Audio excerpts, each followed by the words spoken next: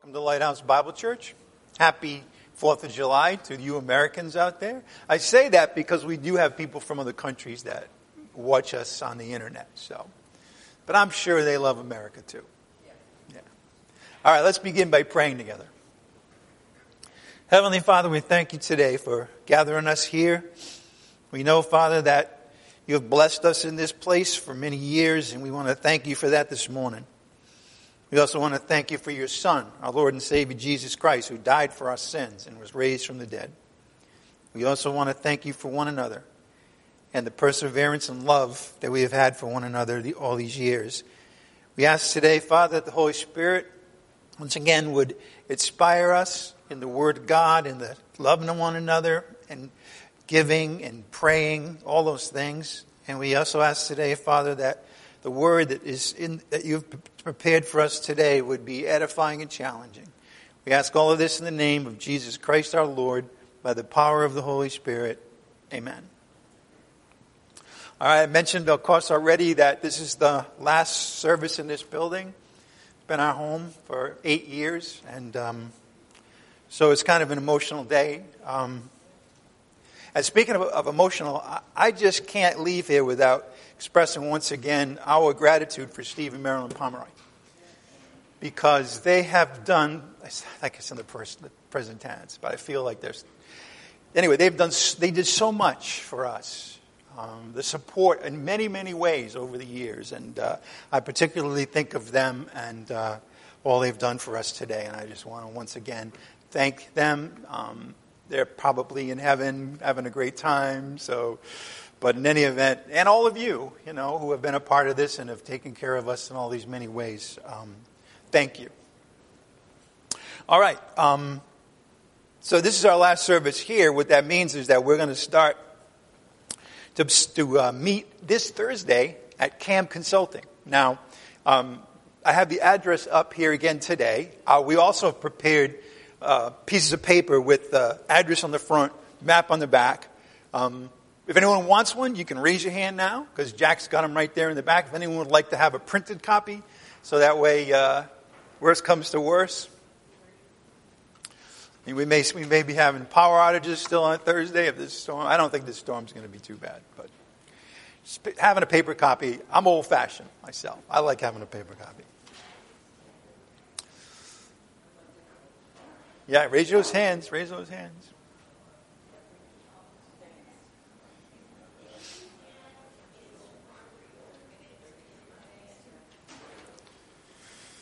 Okay, so that's our address coming up. I mentioned this last week. Just once again, this is where we're going to be. This is orientation. This is 95. This is Southwest 10th. If you're coming off 95, you get to the first light going west. You take that left turn. 5 rights later, you're here. We're going to try to have a sign at this corner so that you know you're there, if we can get that done.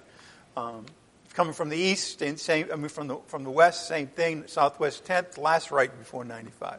Coming from the east, you're pretty similar. Do the similar thing as those on 95. Past 95, next left. Okay. Once again, I want to mention that we will be in this building not to have services, but and I want to make sure you know that starting this Thursday, all right, so Bible study this Thursday is going to be at Camp Consulting. Okay, so make a note of that. And then there forward, all our services, Sunday and Thursday, will continue to be there, of course. After we close on our building, we will have 1 month. I know you've heard this before, but I want to keep reminding everybody that we're going to need help. All right, I don't know if it's going to be an overwhelming amount, but we will need some help in packing for the move.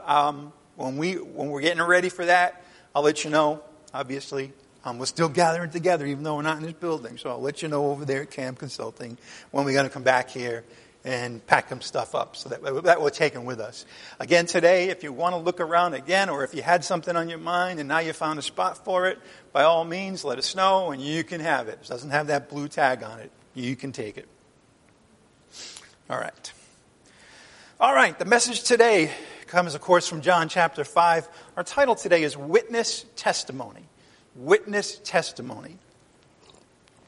We're going to read the passage starting in John 5:30. this morning. John 5:30 through 38. I'll give you a moment to get there. John 5:30 to 38.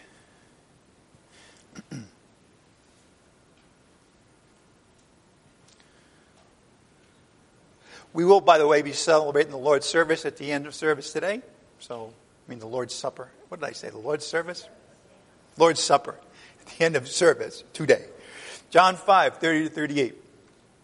I can do nothing. This is the Lord, of course, speaking. His audience are what are called the Jews in the Gospel of John, which is not every Jewish person, but it's the leadership. When John uses that word, almost always in his Gospel, he's talking about the leadership, the establishment, the high priests and the Pharisees and the scribes and that sort of thing. Sanhedrin. And he's talking to them and he says, I can do nothing. Now he's talking to them because, remember, he has pretty much made it clear several times that he is God in the flesh, that he is the Son of God. And now he's going to go about, in a sense, proving it. And the way that's going to work is he's going to bring witnesses to the stand, as it were. So that's what's happening today. Jesus has made his argument several times about who he is, and now he's going to point to others who will be witnesses to that fact that he is the Christ, the Son of God. Okay, let's start again. John 5:30. I can do nothing on my own initiative. As I hear, I judge, and my judgment is just, because I do not seek my own will, but I seek the will of him who sent me. If I alone testify about myself, my testimony then is not true. There is another who testifies about me, and I know that the testimony which he gives about me is true. You have sent to John, and he has testified to the truth. But the testimony which I receive is not from man. But I say these things so that you may be saved. John, was the lamp that was burning and was shining, and you were willing to rejoice for a while in his light. But the testimony which I have is greater than the testimony of John. For the works which the Father has given me to accomplish, the very works that I do, testify about me, that the Father has sent me. And the Father who sent me, he has testified of me. You have neither heard his voice at any time nor seen his form. You do not have his word abiding in you, for you do not believe him whom he sent. What Jesus is really teeing up in this passage this morning is the fact that not only is he God's Son, but the Father sent him to do and to say everything. So that everything that the Lord says, everything he does is tied into the will of his Father, who in fact sent him. And he sent him ultimately to go die on the cross for our sins and be raised from the dead. His destiny, his mission was the salvation of the world. As John said, he is the Lamb of God. The Gospel of John is full of witness testimony to the facts about who Jesus is.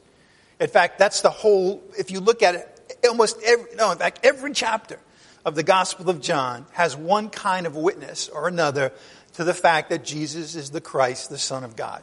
You can't miss it. If you come away from reading the Gospel of John and you don't pick up on that, man, you've been sleeping through the whole thing. Because it's full of testimony. And you might say, why does he have to keep repeating himself? Well, first of all, we need repetition. But secondly, you see, he is going to face all kinds of different people with all kinds of different agendas, with all kinds of obstacles in their heart to believing in him. And so what he has done, what the Father has done through him, is to provide overwhelming testimony of many kinds, so that whoever is out there has no excuse for not believing that Jesus is the Christ, the Son of God, and it must be something in them that makes the decision not to. Okay. We find, again, witness testimony in each and every chapter of this gospel. But here in chapter 5, especially in this section, that testimony comes rapid fire, one after the other. As a matter of fact, in John 5, starting in verse 30, where we are today, through the end of the chapter, verse 37, there are 5 credible witnesses that take the stand, as it were, to testify that Jesus is the Messiah, the very Son of God. And they are as follows. Number 1, God the Father. God the Father. his testimony, the fact that he does testify on behalf of the Son, we find that in verses 32, 34, and 37 to 38.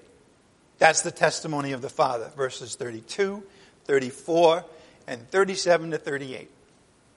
The second witness that's mentioned here is John the Baptist. I continue to marvel at the fact that he's so important to this gospel, John the Baptist. And I think about it like, if you think about the prologue, right, chapter 1, verses 1 to 18, do you realize that the only one who's named in that passage is John the Baptist? I mean, named with his name, all right? That's significant. In any event, John the Baptist is also a witness, a testimony to the fact that Jesus is the Christ, the Messiah, the very Son of God. His witness is particularly to the Jewish people so that they may see and have revealed to them that Jesus is their promised Messiah as well as the Son of God. So we have God the Father, and then John the Baptist. That's in verses 33 to 35, which we'll study in some detail this morning. Those are the first two, God the Father, John the Baptist. Number 3, the works of Jesus, the very works that he does. We'll see more about what those are. But those works themselves testify to the fact that he is the Messiah and the Son of God. That what he does fulfills what the prophets said the Messiah would do. But not only that, but what he does and what he says also proves that he is the very Son of God. So his works do that. That's in verse 36. Now, we will see this next week, but the fourth witness is the words that Jesus speaks. The very words that he speaks witness to the fact that he is the Messiah and the Son of God. That's number 4. We'll see that next week in verse 47. And the last one is the Scriptures. Especially the writings of Moses here that he will focus on. Again, why? Because he is speaking to his audience. His audience, well, right now, his audience are the Jewish leaders, the intellectuals, the ones who should know their Bible best, Pharisees. But in general, he is testifying, Jesus' mission throughout almost all of the Gospel of John, as is true also for the first 3 Gospels, Matthew, Mark, and Luke, is primarily to the Jewish people. It's really only starting at chapter 13 that he turns and then talks about the fact that his mission, his gospel, who he is for the whole world. Now, that's been revealed, but for the most part, when Jesus, of course, he's in Jerusalem, he's in Galilee, he is preaching to the Jewish people, for the most part. We have seen one example already, where we have the Samaritan woman, where she's not a Jewish person. So there are some things that start to open up the idea that he is for everybody. Of course, that will really become clear in the book of Acts, when Peter goes out and he's going to evangelize a guy by the name of Cornelius and his whole family. All right, but then he steps aside, and then of course the Apostle Paul is the one who is sent to go and witness to what they knew as their world, the whole Roman Empire, or most of it. So the Scriptures, particularly the writings of Moses, are a fifth witness to the fact that Jesus is the Christ, the Messiah, the Son of God. And we're going to see that next week in verses 39, as well as verses 45 to 47. Okay? So those are the 5 witnesses. God the Father, John the Baptist, the works of Jesus, the words of Jesus, and the Scriptures, particularly the writings of Moses. Today we're going to learn about those first 3, because they're in our portion this morning. God the Father, John the Baptist, and the works of Jesus. Let's begin in John 5:30, the first verse in our passage this morning. John 5:30. I can do nothing on my own initiative. As I hear, I judge. Now we've seen already that the theme that he brought out in the prior section of John chapter 5 had to do with the fact that he brings life and he brings judgment. Okay? And so here he's following up on the fact of that the fact that he judges is based on what he's heard from the Father's will, and that means every judgment that he makes is just. I do not seek my own will, but the will of him who sent me. You see, what he's saying is that not only do I have my own impeccable character, but I also have the character of my Father, who's God. He's the God of the Old Testament, the God of Abraham, Isaac, and Jacob, the God that the psalmists and David and the prophets over and over again said was the God of righteousness and justice. So he is saying essentially that the God of righteousness and justice is the one who is going to judge, but he's given that judgment to me, and therefore all of my judgments are also righteous and just. Now, the other thing about verse 30 is that it completes the paragraph that we started in verse 19. Now, we're not going to go through that all this morning, but I would just like you to see the first verse of the paragraph that ends in verse 30. That first verse is found in John 5:19. So 19 through 30 are a unit, as it were. And they begin with a statement and they end with a statement. All right, let's take a look at John 5:19, keeping in mind what we just read in John 9:30, namely that Jesus said, I don't do anything on my own initiative. I hear from the Father and I judge accordingly. Look at John chapter 5, verse 19. Therefore, Jesus answered and was saying to them, truly, truly, I say to you, the Son can do nothing of himself. Now, doesn't that remind you of what we just saw in verse 30? Right? Verse 30 says, I can do nothing on my own initiative. Verse 19, I say to you, the Son can do nothing of himself. So far, they're completely parallel to one another. Okay? But there are now going to be some differences. And those are every bit as important to pay attention to as the similarities. See, the similarities between those two sentences say, this was the big subject of verses 19 through 30. The fact that I do nothing on my own initiative.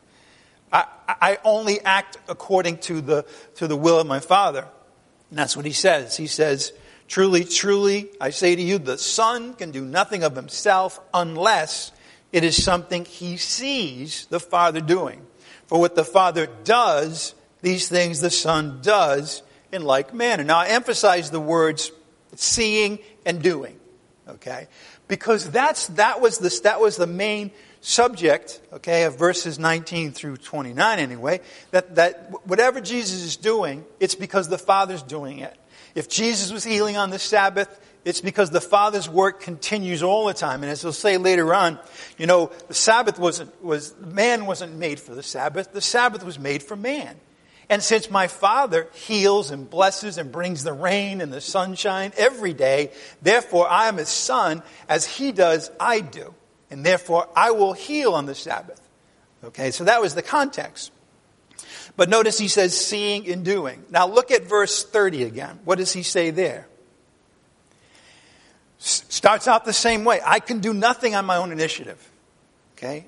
The Son can do nothing of himself. I do nothing on my own initiative. But notice how it's different now. He says what? As I hear, I judge. My judgment is just because I do not seek my own will, but the will of him who sent me. By the way, that expression, him who sent me, that's the Father who sent me, that's going to be very prominent in the Gospel of John from here forward. We've already actually seen it a couple of times already. So he's emphasizing the fact that I'm not here of my own accord. I'm here because God the Father, the God of Abraham, Isaac, and Jacob, sent me. Those are my credentials. And therefore, if you claim to believe in the God of the Old Testament, then you have to listen to me because he sent me. Okay? But now verse 19, as we saw and I emphasized, talks about seeing and doing. Well, what does he talk about here? Does he talk about what he sees the Father doing? In verse 30, does he say, as I see the Father doing, I do? Does he? No. What does he say? As I hear, I judge. So in other words, he sees and he hears. He does and he judges. All right, so those are different things, but all together they tell you what you need to know. And it's going to set up for the fact that he's going to turn around and say to the Jewish leaders, you don't hear and you don't see. But he does. He sees everything the Father's doing. He hears everything that's in the Father's will. He hears all the words that he's going to say because he hears them coming from the Father. So again, verse 19 talks about seeing and doing. Verse 30 talks about hearing and judging. In both cases, he does nothing on his own initiative, nothing of himself. Again, verse 19, Jesus says that he sees what the Father does. He sees everything that the Father does. Now, let me ask you something. If they actually believed that God sent him, and if they understand that what he sees, he does, and what he sees is the Father and the Father acting, and I pointed this out last week, who is it among us who sees everything that the Father does? Raise your hand. There's nobody, right? So no human other than Jesus, because if somebody is seeing everything the Father does, then that means that person has to at least have access to heaven, but even more than that, if he sees everything the Father does, because so much of what he does is even hidden from the angels. We know that because when Jesus comes and rises from the dead and the church age begins, we find out that the angels marvel about the things that the Lord's doing through us. So the things that the Father does, if someone knows all of them, that person has to be God as well. Okay. So we've seen that. Let's continue this morning in verses 31 and 32. Now, he's just said, I don't do anything of myself, right? He said, listen, as I hear, I judge, and my judgment is just. Then he goes on and he explains how that flows into the fact that he's testifying. Notice verse 31. If I alone, what does that mean? I'm doing something of myself. It's on my own initiative. If I alone testify about myself, my testimony is not true. Now that doesn't mean that he's saying that when he talks about himself, he's lying. What it means is that if he were to talk about himself and it wasn't according to the will of the Father, that would be a lie. But that's impossible, as we're going to see. Why? Because as he hears, he speaks. As he sees, he does. He does nothing except what's in the Father's will. All right, so again, if I alone testify about myself, my testimony is not true, not valid. Okay, there is another who testifies of me. Now, in Jewish jurisprudence, big fat word for saying how they run their court system and their witnesses. Remember, I don't know if you know, but they said that you have to have at least 2 witnesses in order for anything to be accepted as credible testimony. So here he's basically saying, there are 2 already, me and my Father. Okay. If I alone testify about myself, my testimony is not true. There is another who testifies of me, and I know that the testimony which he gives about me is true. Now, verses 31 and 32 follow right on logically from verse 30. Jesus can do nothing on his own initiative. That must include testifying about himself, because that's something he does. And therefore, if he does nothing on his own initiative, the testimony he gives about himself is not on his initiative. It's because the Father has already talked about that. As a matter of fact, we know that the Father works through the Son, particularly in the area of judgment as well as life. He said, the Father has given all judgment to the Son. It comes from the Father. The Father has given the life and the ability for Jesus to give life to people, or at least the authority to do so. Okay. So again, they follow logically. He does nothing on his own initiative. That includes testifying about himself.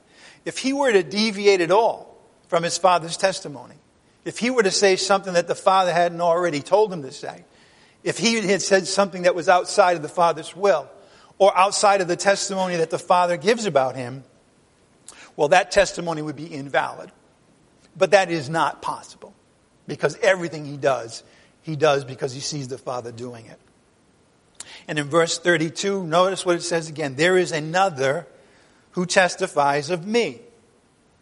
And I know that the testimony which he gives about me is true. We've seen that word true in a couple of places. And what that means basically is that it's accurate, it's totally credible, and completely valid.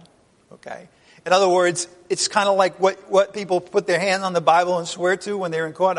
I promise to tell the truth, the whole truth, and nothing but the truth. Well, that's what God the Father's testimony is about his Son. It's the truth, it's the whole truth, and it's nothing but the truth.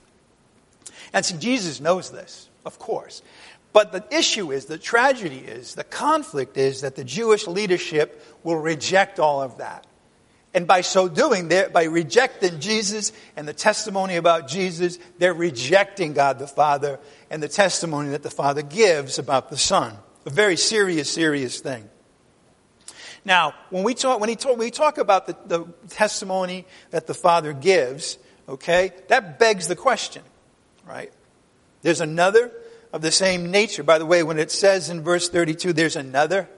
Now, sometimes you got to look at the Greek because it has two words for another. Another of a different kind and another of the same kind. Now, which Greek word do you think is being used? Another of a different kind when it comes to the Father and versus the Son, or another of the same kind? The same kind, exactly. Another of the same kind who testifies of Jesus is his Father. So the question then becomes, well, what is the testimony? In other words, if he's saying, my testimony alone, but my testimony of my Father makes the case clear, then you have to ask the question, well, what testimony does the Father give about the Son? And it's a very good question. Don't you agree? Isn't that, at that point, isn't kind of like that's what you're asking now? What's that testimony all about? He's saying that it's 100% accurate, 100% credible. What is it? What is the testimony that the Father gives about the Son? Well, there's a principle in the Bible, and it goes like this. If you don't know what something means, check out the neighborhood. Have you heard that before? Check out the passages either before or after, and usually after. Because if you have a question, you come to a verse, you have a question about it, usually if you keep reading, you'll get the answer. And this is no different, because here we learn about the nature of the Father's testimony concerning Jesus in verses 36 to 38. I'd like you to, we're going to come back to 36 through 38, but I want us to go there now. Look at verses 36 through 38. But the testimony which I have is greater than the testimony of John. Now, in context, as we saw the first time we read through this, after he talks about himself, he's going to talk about John the Baptist and the witness that he gave. Now he's done with that, and then he goes to the Father. The testimony which I have, which I received from my Father, is greater than the testimony of John. For the works which the Father has given me to accomplish, the very works that I do, testify about me that the Father has sent me. Verse 37. And the Father who sent me, he has testified of me. You have neither heard his voice at any time, nor seen his form. What's that now? If there's a witness that's testifying, and then there's people over there who don't hear his voice, what does that mean? It means that they don't want to hear it, right? They reject it. That's what he's saying. He's saying, I know that you've rejected the testimony of my Father because you don't hear it and you haven't seen his form. And the person who's speaking is a person who is God in the flesh. And so he knows if they reject him, then they reject the Father. And if they reject him, then they have not seen what God has given them, which is God in the flesh. All right. In any event, stole some of my thunder later on, but it seems like the right place to talk about it. Now look at the issue finally in verse 38. You do not have his word. At this point, this isn't Jesus' word anymore. It's God the Father's word. You don't have his word. So what does this tell us? It tells us that the Father gives two kinds of testimony. And what are they? The first one, as we see first, is the works that he gives Jesus to perform. You see, now we might say, if Jesus is doing his works, then he's testifying. However, now you have to follow this along. If he does nothing except what he sees the Father doing, and everything that he does is because his Father instructed him to do it, then his very works are testimony to the Father. The works that the Father has given the Son to perform. The Father sends the Son. He sends him with works to perform. When he performs those works, it's as if the Father were doing it. So it's really the testimony of the Father. They don't believe any of that, but it doesn't matter. The second one is the word that the Father has spoken concerning his Son. They should have been able to hear his voice, God the Father, because his voice was shouted out in the Old Testament scriptures. You got to remember, at this time, the New Testament has not been written. All right, this is going on during the public ministry of Jesus, probably in the late, like AD 29 to AD 32, something like that anyway. The first book of the Bible, the New Testament, won't be written for another 10 years. And so they didn't know anything about the New Testament. So the scriptures that they should have heard Father's voice when reading were the Old Testament ones. Genesis, Deuteronomy, the prophets, the Psalms. They testified about the Son of God. And they should, the Jews, especially the leadership, especially the students of the Word of God, should have been able to hear His voice, the fathers, even in the Old Testament scriptures.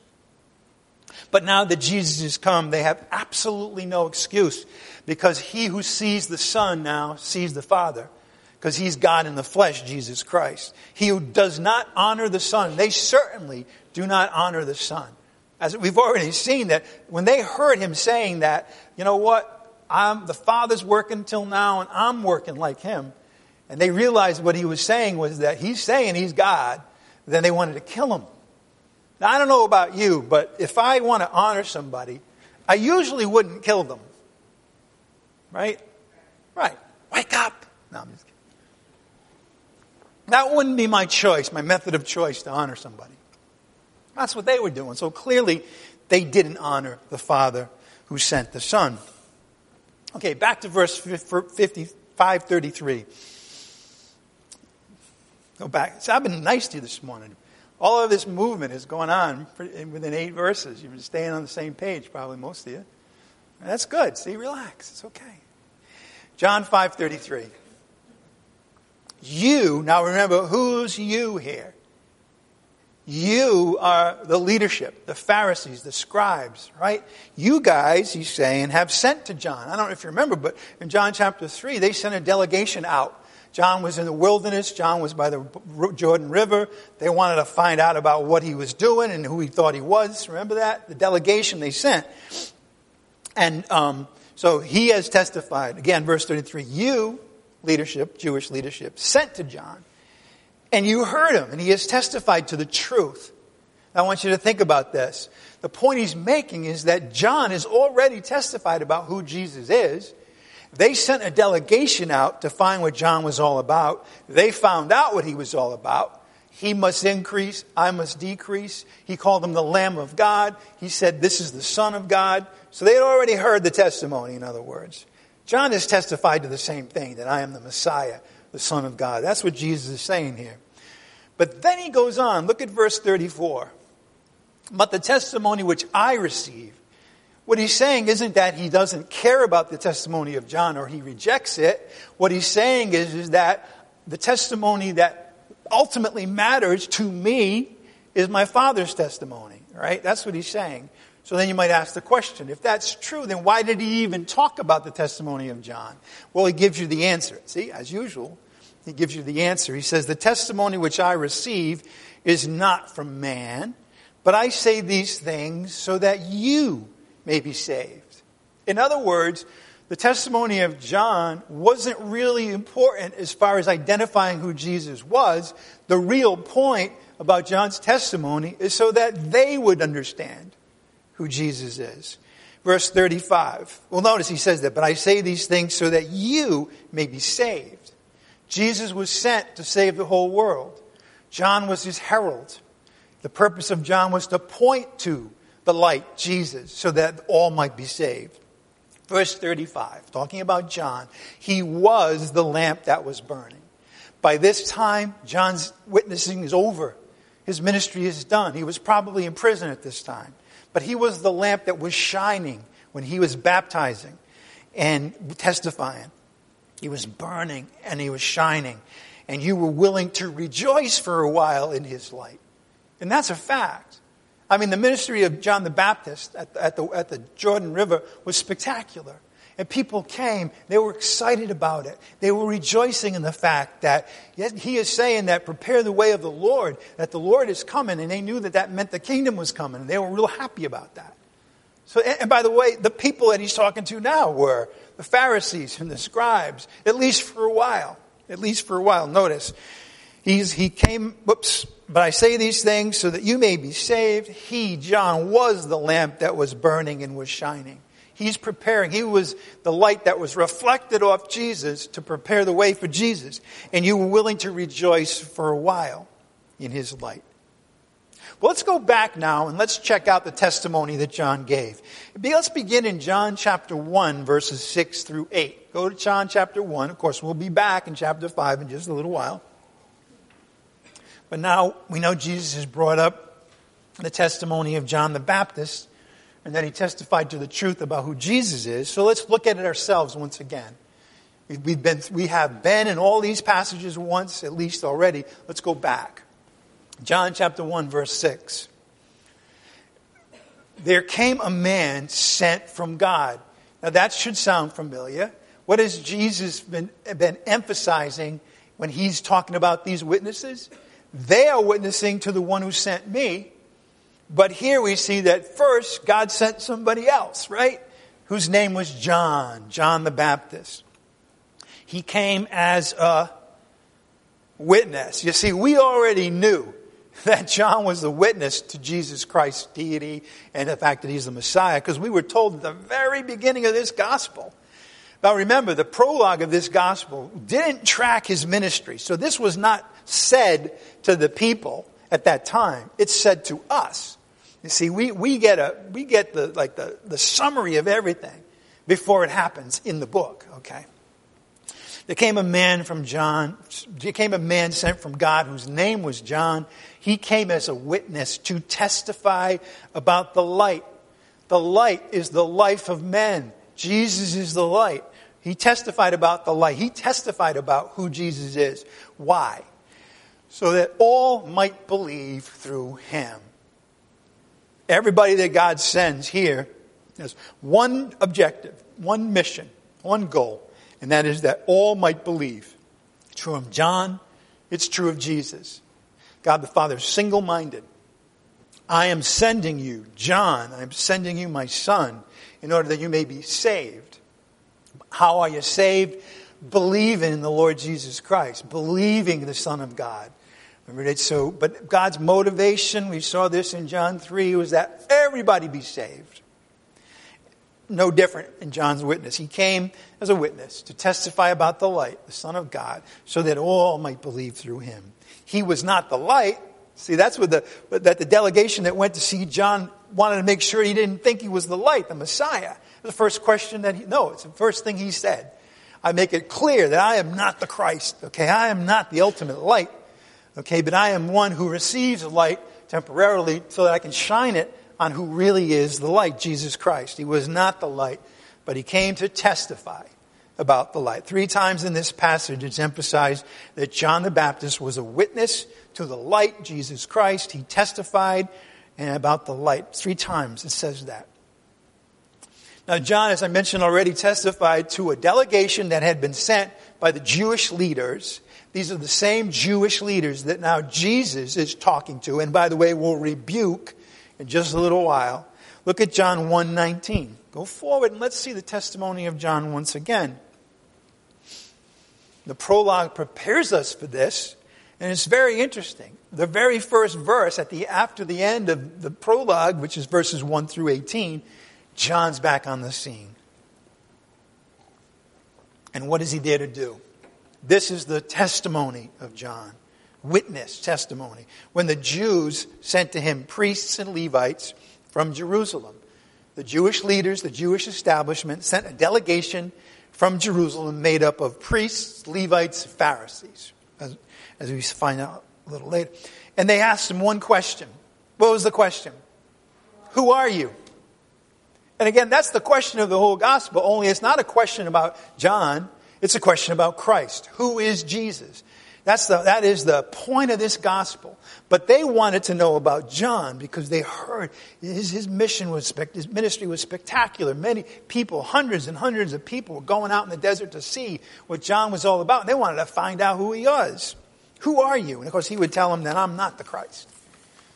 All he was a voice, a lamp, crying out in the wilderness.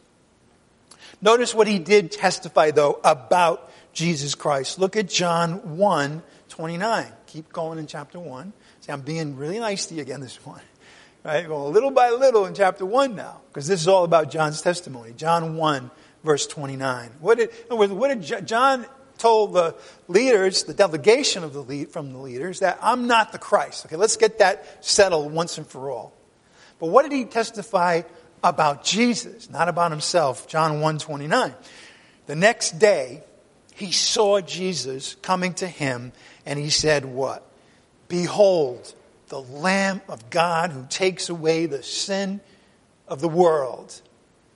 That's the first testimony that John the Baptist has about Jesus Christ. He is the Lamb of God. He takes away the sin of the world. What he's saying here is, well, first of all, of course, we know that he is prefiguring in his words what's going to happen at the cross and the resurrection. But in addition to that, what he's saying is that he is the Christ, the Messiah who has come, and he's the Son of God. Okay, look at verse 34. Here's more testimony that John gave about Jesus Christ. Look at John 1:34. I myself have seen. Notice he emphasizes, I've seen it myself. And now I've testified what?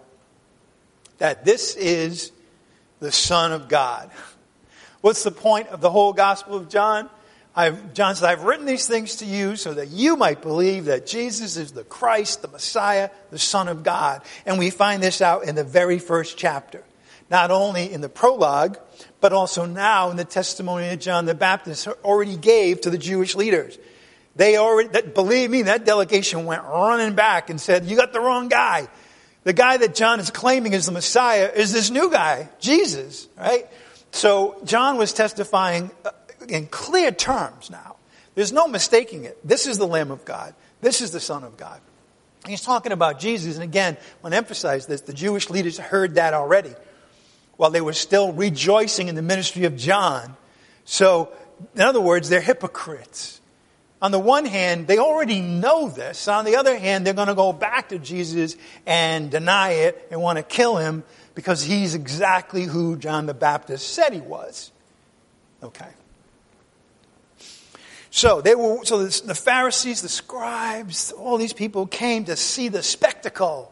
Haven't we seen that already so much, right? In John chapter 2, we're told that so many people got around Jesus in Jerusalem because of the signs he was making. The spectacle. That's very human. It's very childish too, of course. Show me the glitz, the glamour, the sparkling, the fireworks.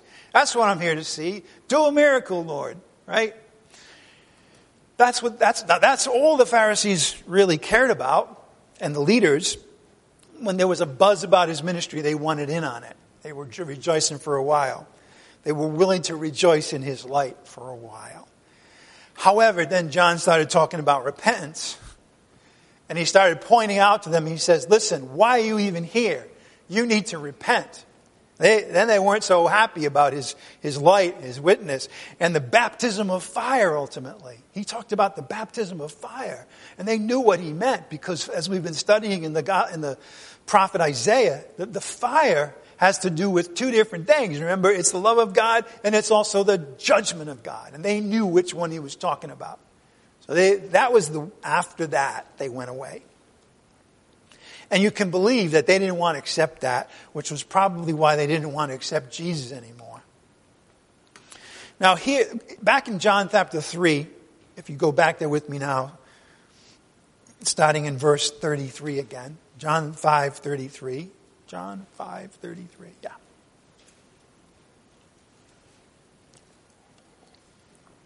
Somebody look up whether after you hit a certain age you start to get dyslexia. You know about that? Sometimes I look now and I miss the colon, or I look at it's 12 anyway. You don't need to care about you need to hear the truth. I'm sorry to distract you. Again, notice in verse 33, you have sent to John and he has testified to the truth. You've already heard about me. But the testimony which I receive, this is the one you really should pay attention to, is not from any man, not from any human being at all. But I say these things so that you may be saved. There's testimony in the Bible that doesn't come from any man at all. In fact, all of it comes not from man, right? Some people want to say, well, men wrote the Bible. You heard that? And that means, well, it's got to be, it's just men that wrote the Bible, right? And these days, they say it this way. Men, not women, wrote the Bible, because we're in this age, where, So the point is that man didn't write one word of the Bible. All Scripture is God-breathed. It comes from the Holy Spirit inspiring men. But sometimes we find special cases. One of them is Jesus himself, who would not accept any testimony from man. By the way, there's another one who has the same thing to claim, and that's Paul the Apostle. He said, the gospel which I give to you is not from man either. Again and again, the ones that speak on God's behalf have to make it clear that this came not from any man, but from the Lord. In any event, he says again, verse 34, but the testimony which I receive is not from man. But I say these things anyway, so that you may be saved. All right, so what does that mean? It means basically that Jesus did not need John's testimony in any way, shape, or form. Right? We've already seen that. We already got two of the witnesses, Jesus himself and God the Father. We're going to get two more. The only reason he highlighted John's testimony was for the benefit of the audience, so that they could reflect once again about what he said. And that should maybe wake them up, because he was sent especially as the herald of Jesus Christ to the Jewish people. He baptized so that he may manifest Jesus to Israel. So by referencing his testimony again, Jesus is basically being gracious, being considerate, and saying, remember what he said about me. But he didn't need it. He didn't need the testimony. He already had the testimony of his very Father. So the question is, why did Jesus include John's testimony? And the answer is, because it was for the sake of the Jews. Now remember, John baptized in water for one reason. A lot of people miss this. A lot of people want to talk about baptism in water in all kinds of ways. Maybe it saves people. Maybe it's a requirement now for the church. But if you go back and you look at the testimony of John in the baptism, it was for one reason. And we've seen this. It's to manifest the Savior, the Messiah, Jesus, to Israel.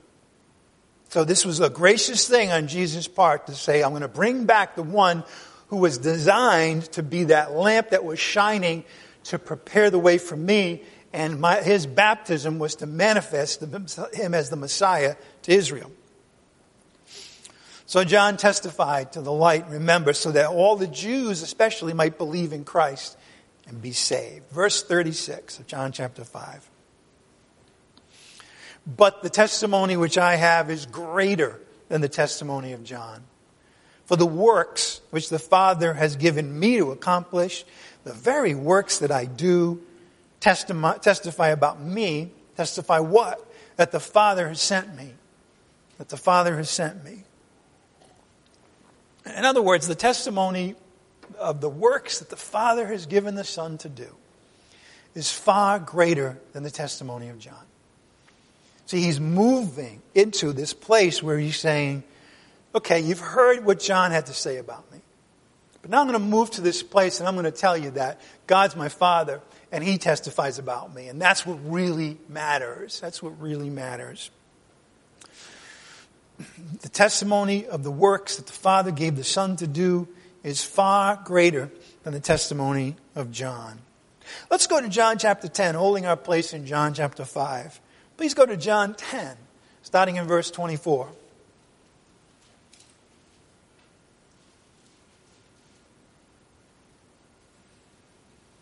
You see, now remember, they didn't believe that Jesus was the Son. They didn't believe that God the Father sent him. They didn't believe, therefore, that all the works that he does were really the works that the Father prepared for him to do. By the way, do you realize the same thing is true about us? Do you realize that in Ephesians chapter 2, after Paul talks about how we were saved by grace through faith, not of works, he then goes on and says, now we are to walk in the deeds that God has prepared for us. See, we're doing the same now. Obviously not for the same purpose or the same majesty. We can't perform miracles. Don't get the wrong idea. But the works that Father has ordained works for you to do and for me to do. So at the same time, we look at how Jesus' works, what they were all about, we can translate and say on our own level, with our own capabilities, with our own calling, it's the same principle holds. Let's look at it in another way. John chapter 10, verse 24. The Jews then gathered around him and were saying to him, how long will you keep us in suspense? This is funny, by the way. How long will you keep us in suspense? If you are the Christ, tell us plainly. Why is it humorous? Because he's already told it in so many ways. He's already in chapter 5. These are the same people, the Jews that gathered around him, the leadership. And he said, listen, they said, listen, please tell us. If you're the Christ, why don't you tell us? And he said, I already told you. The issue isn't that I didn't tell you. The issue is that you don't believe anything that I say. Notice, if you are the Christ, tell us plainly. Jesus answered them, I told you. If anybody wants to say that Jesus never claimed that he was the Messiah, you can just take them to chapter 10 of the Gospel of John, verse 25. And he said, I told you. I told you I am the Messiah. And you do not believe. That's the issue. Then he goes on and he says, notice, the works that I do in my Father's name, these testify of me. But you do not believe because you are not of my sheep. What he's saying is that, you know what? Even if somebody were to rise from the dead, which would be the ultimate work of God the Father, you still won't believe. Right? He's not saying that exactly here, but that's the principle. And again, now we have to ask another question. He's saying, the works that I do testify about me. They're from the Father, and they testify about me. So we have another question. What works? What works is he referring to? Well, in the greatest sense of all, it's his entire mission. Because remember, God sent him, and he's already said that everything I do, I've seen the Father doing already. I do nothing except what the Father has told me. Therefore, the works that the God has given him to do are pretty much his whole ministry. Culminating, the high point, as it were, would be his death and his resurrection, his greatest work. And then all the way from where he's speaking today to that death and resurrection. Notice John chapter 17, verse 4.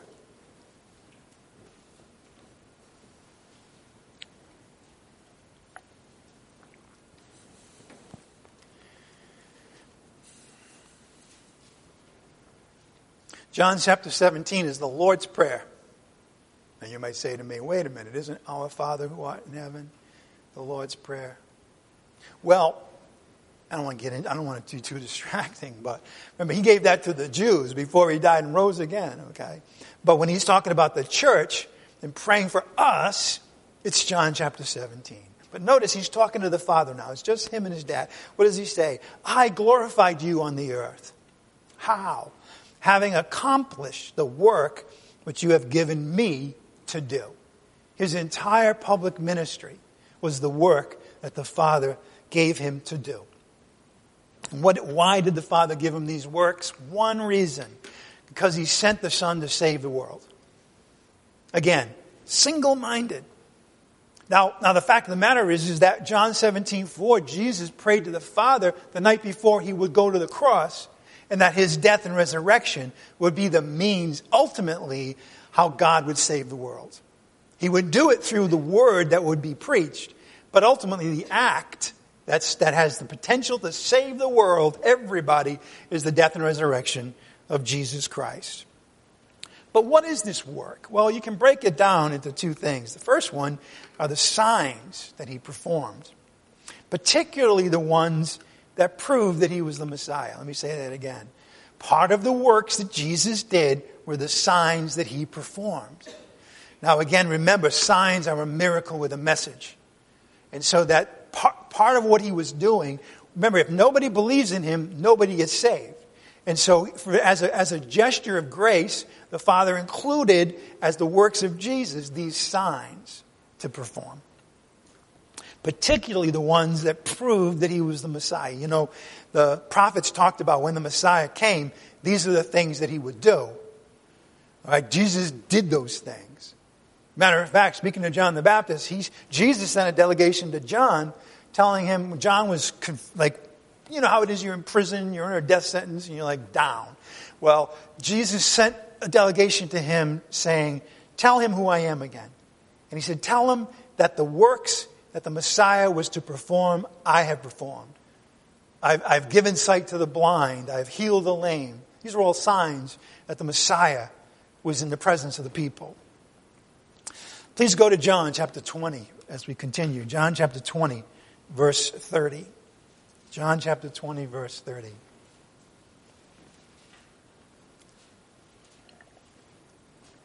There's something very strange about the clock we have here. It goes from like about 10:25 and then it skips to 10:54.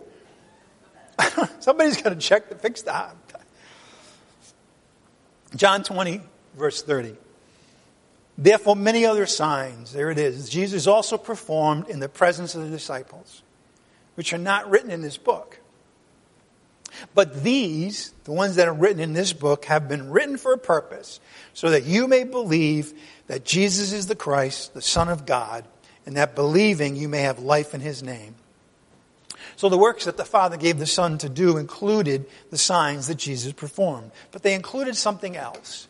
And that other part of his works were the words that he spoke. The words that Jesus spoke himself. Okay? The Father spoke of Jesus through the Old Testament scriptures. But in his public ministry, Jesus provided lots of words that also testified to the fact that he is the Messiah. For example, remember we saw earlier in chapter 5, he says, listen, he who hears my word that I speak now and believes the Father has eternal life. Now that's power, by the way. You know, God's word is always powerful, infinitely powerful. Let there be light in a dark universe. There's light. Rise up, take your pallet, and walk. This is to a lame man. Right? Just the Word of God. By the way, guess what? The Word of God is still powerful. That's why we come to hear it, because it's got the same power. It's got the power that raised Jesus from the dead is in God's Word. Now, it's not in this book. It's not as if I were to open to a page, all of a sudden there'd be a nuclear explosion. Right? What it is that it's power when it's in your heart. And it changes how you see everything. And it gives you that peace that surpasses understanding. That is a greater power than anything in this world. In any event, the words that he spoke were part of his works. Look at John chapter 14, verse 10. John 14:10.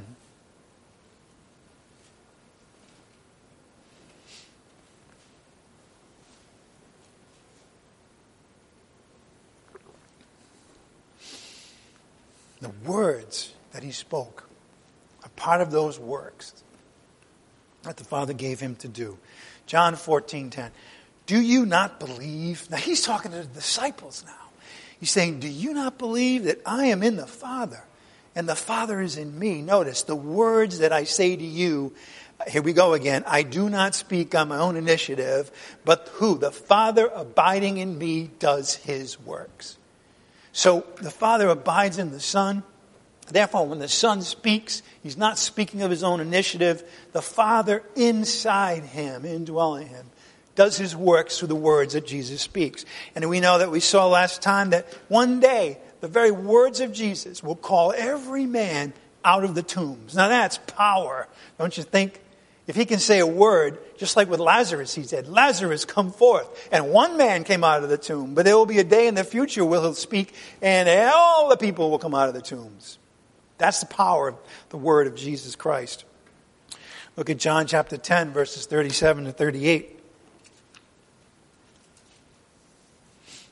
The works that the Father gave him to do. They testified to him. Verse 37 of chapter 10. Once again, Jesus is talking about the works of his Father. John chapter 10, verse 37. If I do not do, notice verse 37 of John chapter 10. If I do not do the works of my Father, do not believe me. What a bold statement. He's been saying, believe in me, believe in me, believe in me. But then he points, he says, listen, if these works I'm doing are not from the Father, And you can check them out, by the way, because you can go to the Old Testament and you can read about the works of the Messiah. You can also be clear, like the man in chapter 9 was, who was born blind and now sees. He says, has anybody ever performed a miracle that gave sight to the blind? Therefore, this has got to be God in the flesh, right? If I don't do the works of the Father, don't believe me.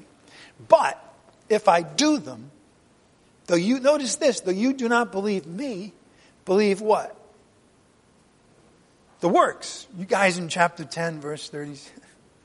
Right. If I don't do the works of the Father, don't believe me. But if I do the works of the Father, even if you don't believe me, believe the works. The works are the testimony too. So that you may know and understand that the Father is in me and I in the Father. The works that the one who sent him, the Father, that gave him to do, testify that the Father has sent his Son. That testimony is not from man. That testimony is from God. And let's go back to chapter 5, verse 37, where Jesus makes that crystal clear. If you're wondering who that another was who testified of him, John 5:37 totally clears that up. Look at John 5:37.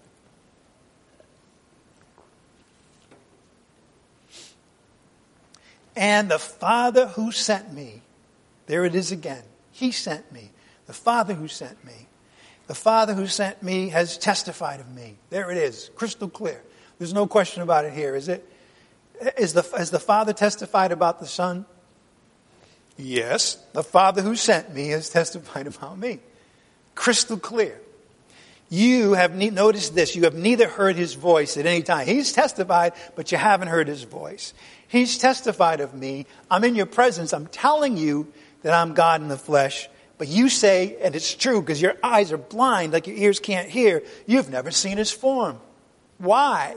Verse 38, because you do not have his word abiding in you. They thought that they were experts on the scriptures. The problem was it never got into their hearts. They never really believed it. They just were curious about what it had to say. There's a lot of people today that are the same way. Oh, they're into the knowledge about what the Bible says, but they don't understand that it's really the key is that you believe what the Bible says, you see, so that the word is dwelling in you richly. You do not have his word abiding in you, for you do not believe him whom he sent. Jesus always hears the Father's voice and sees everything that the Father is doing, but the Jews that he's talking to now had not heard his voice. They had not seen his form because they did not believe that Jesus was God's Son. Look at Hebrews chapter 1 as we close today. Hebrews chapter 1, starting in verse 1.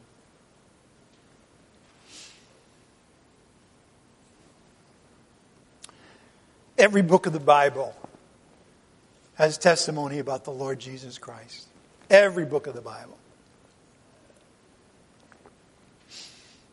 And by the way, you can ask our young people about that because we had a series in the youth group where we went through every book of the Bible to point out that Jesus is in every one of them. Okay? So, in any event, Hebrews chapter 1, verse 1.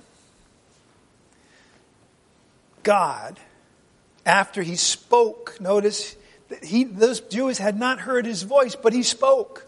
God spoke. After he spoke how? Long ago to the fathers, the Jewish leaders, all the way back to, by the way, to the Abraham and Isaac and Jacob.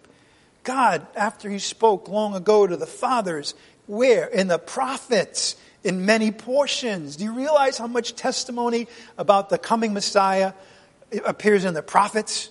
An incredible amount. None more than Isaiah, which we're studying right now. He spoke.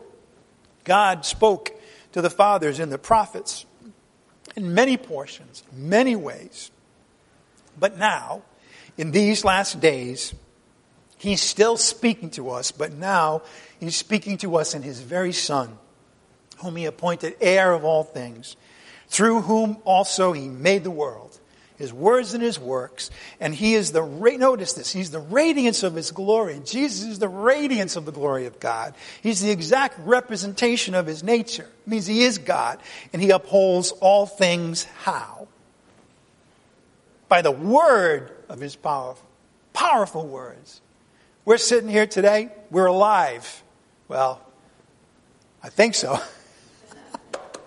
I'm teasing, right? We're alive. Why are we alive? Because of the word of his power. Why do we stay on planet Earth and don't fly into the universe? Because of the word of his power. Why is it that we have, well, in most of the world, the 4 seasons?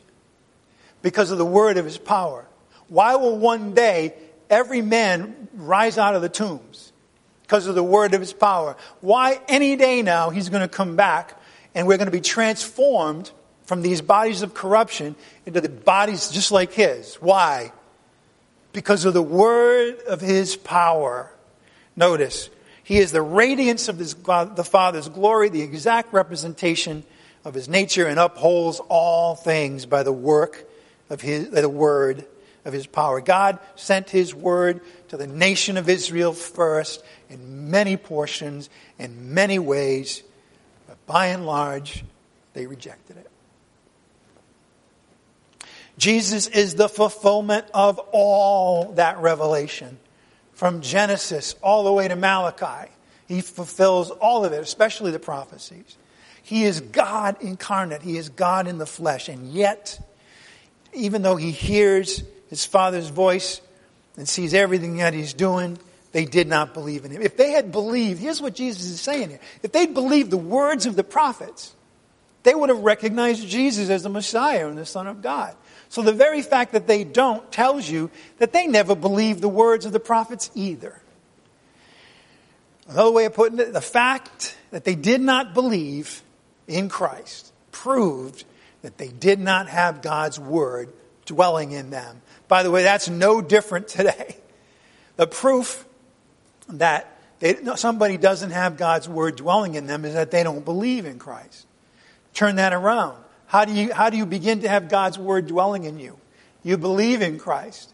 By the way, how do you believe in Christ? Through that first words you hear of the gospel. So there's this tight connection between faith and the word of God. All the way through. And now today, in these dark times that we're in, people still need to hear the word of the Lord so that they can believe. And by the way, they need a witness who will preach the good news to them. How will they call on the Lord if they haven't believed? How will they believe in him if they have not heard? And how will they hear without a preacher, without somebody to tell them the word? And how will anybody preach unless they are sent? Well, the Lord answers that question. I want you to listen to him in John 20:21, last verse. So Jesus said to them again, "Peace be with you. As the Father has sent me, I also send you." All right, let's close in prayer and get ready for the Lord's Supper. Heavenly Father, we thank you today for the majestic ways in which you have testified through in so many ways to your Son. We also know, Father, that now that he's died and rose again for us, now that you've provided to us everything in the Bible about him, you then call us to be his witnesses as well. You send us to people so that they can hear the good news and believe. We also ask this morning, Father, that as we celebrate the Lord's Supper, that we would bring these things to remembrance as we honor your Son, as we bring into remembrance his death on our behalf. We ask all of this in the name of Jesus Christ our Lord, by the power of the Spirit. Amen. And now I would like to invite ushers forward today so that you can pass out the communion elements.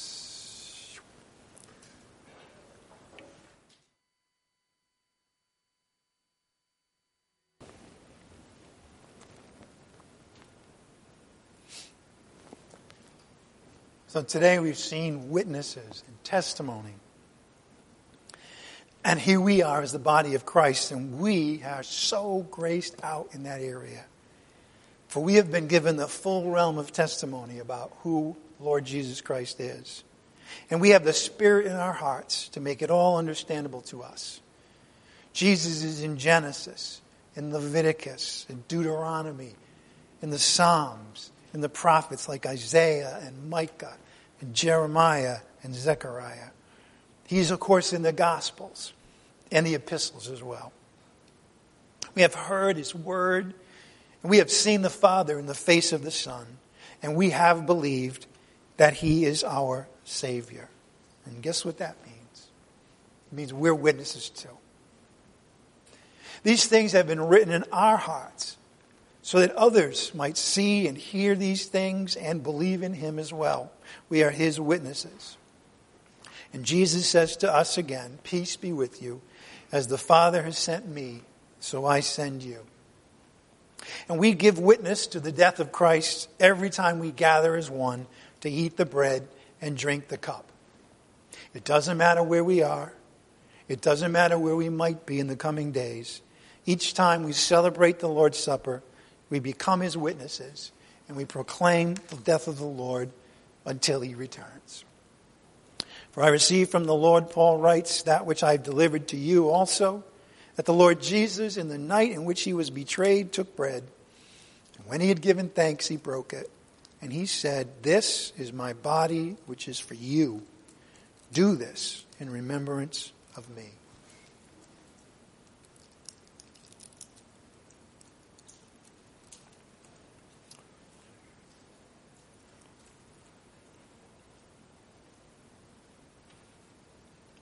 In the same way, he took the cup also after supper, saying, this cup is the new covenant in my blood. As often as you drink it in remembrance of me.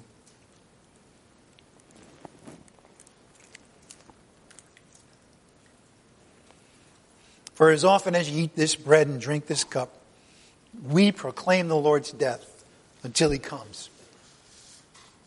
Heavenly Father, we just want to thank you both for the amazing, gracious bounty you've given us of your word. We also, Father, know and ask that we be challenged to take the riches of your word and share them with others who have not heard it yet. And we ask that too in the name of our Lord and Savior Jesus Christ, by the power of the Spirit. Amen.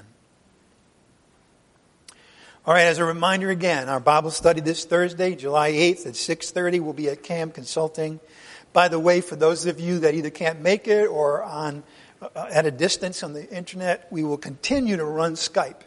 That's not going to change, okay? Just so you know. Our giving policy is that we don't pass the basket, we don't ask for pledges, we don't tithe, okay? What we do is we're faithful to what the Word of God says to us, which is that when we have been blessed, we give, okay? And that is the principle. And we give not because we have to, not because someone will be impressed, but simply out of love and gratitude for the Lord, understanding that the world's goods do allow his work to continue. They do help people in need. And so always have that on your mind, the motivation. As I do speak of that this morning, as a practical note, we're still getting checks in the mail that are addressed here. All right, in about a month, that's not going to work anymore. Okay, there'll be people at a Jewish funeral home saying, "What are you doing with this?" Right.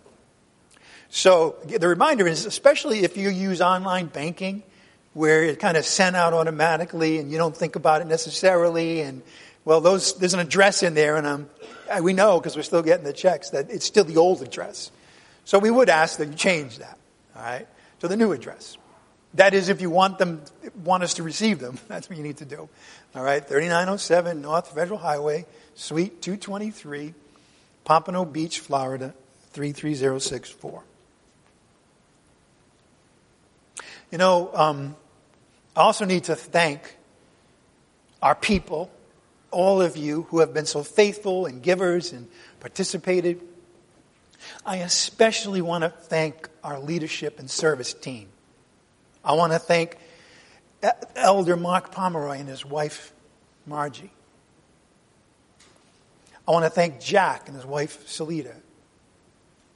I want to thank Josh, who has been so faithful with our technology when we needed him to be, and his wife and his son and their daughter, Nicole and Sadie. And if I missed anybody, I apologize. You can chew me out later.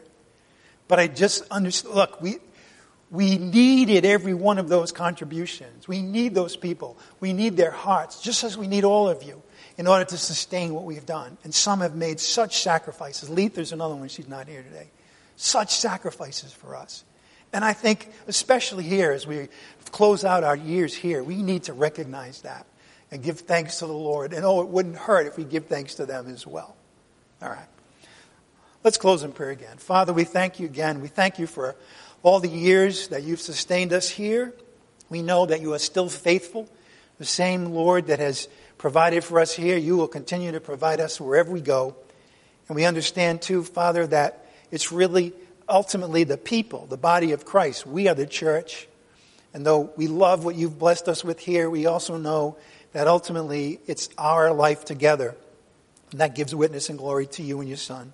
So we know that you'll sustain that. We ask, Father, especially for your guidance and prayers and provision as we move into this new stage. We ask too, Father, that you would look over and watch over every person who's a part of our congregation and help them in any way. Help us to know how to help them in any way so that we all continue together. We ask this in the name of Jesus Christ our Lord, by the power of the Holy Spirit.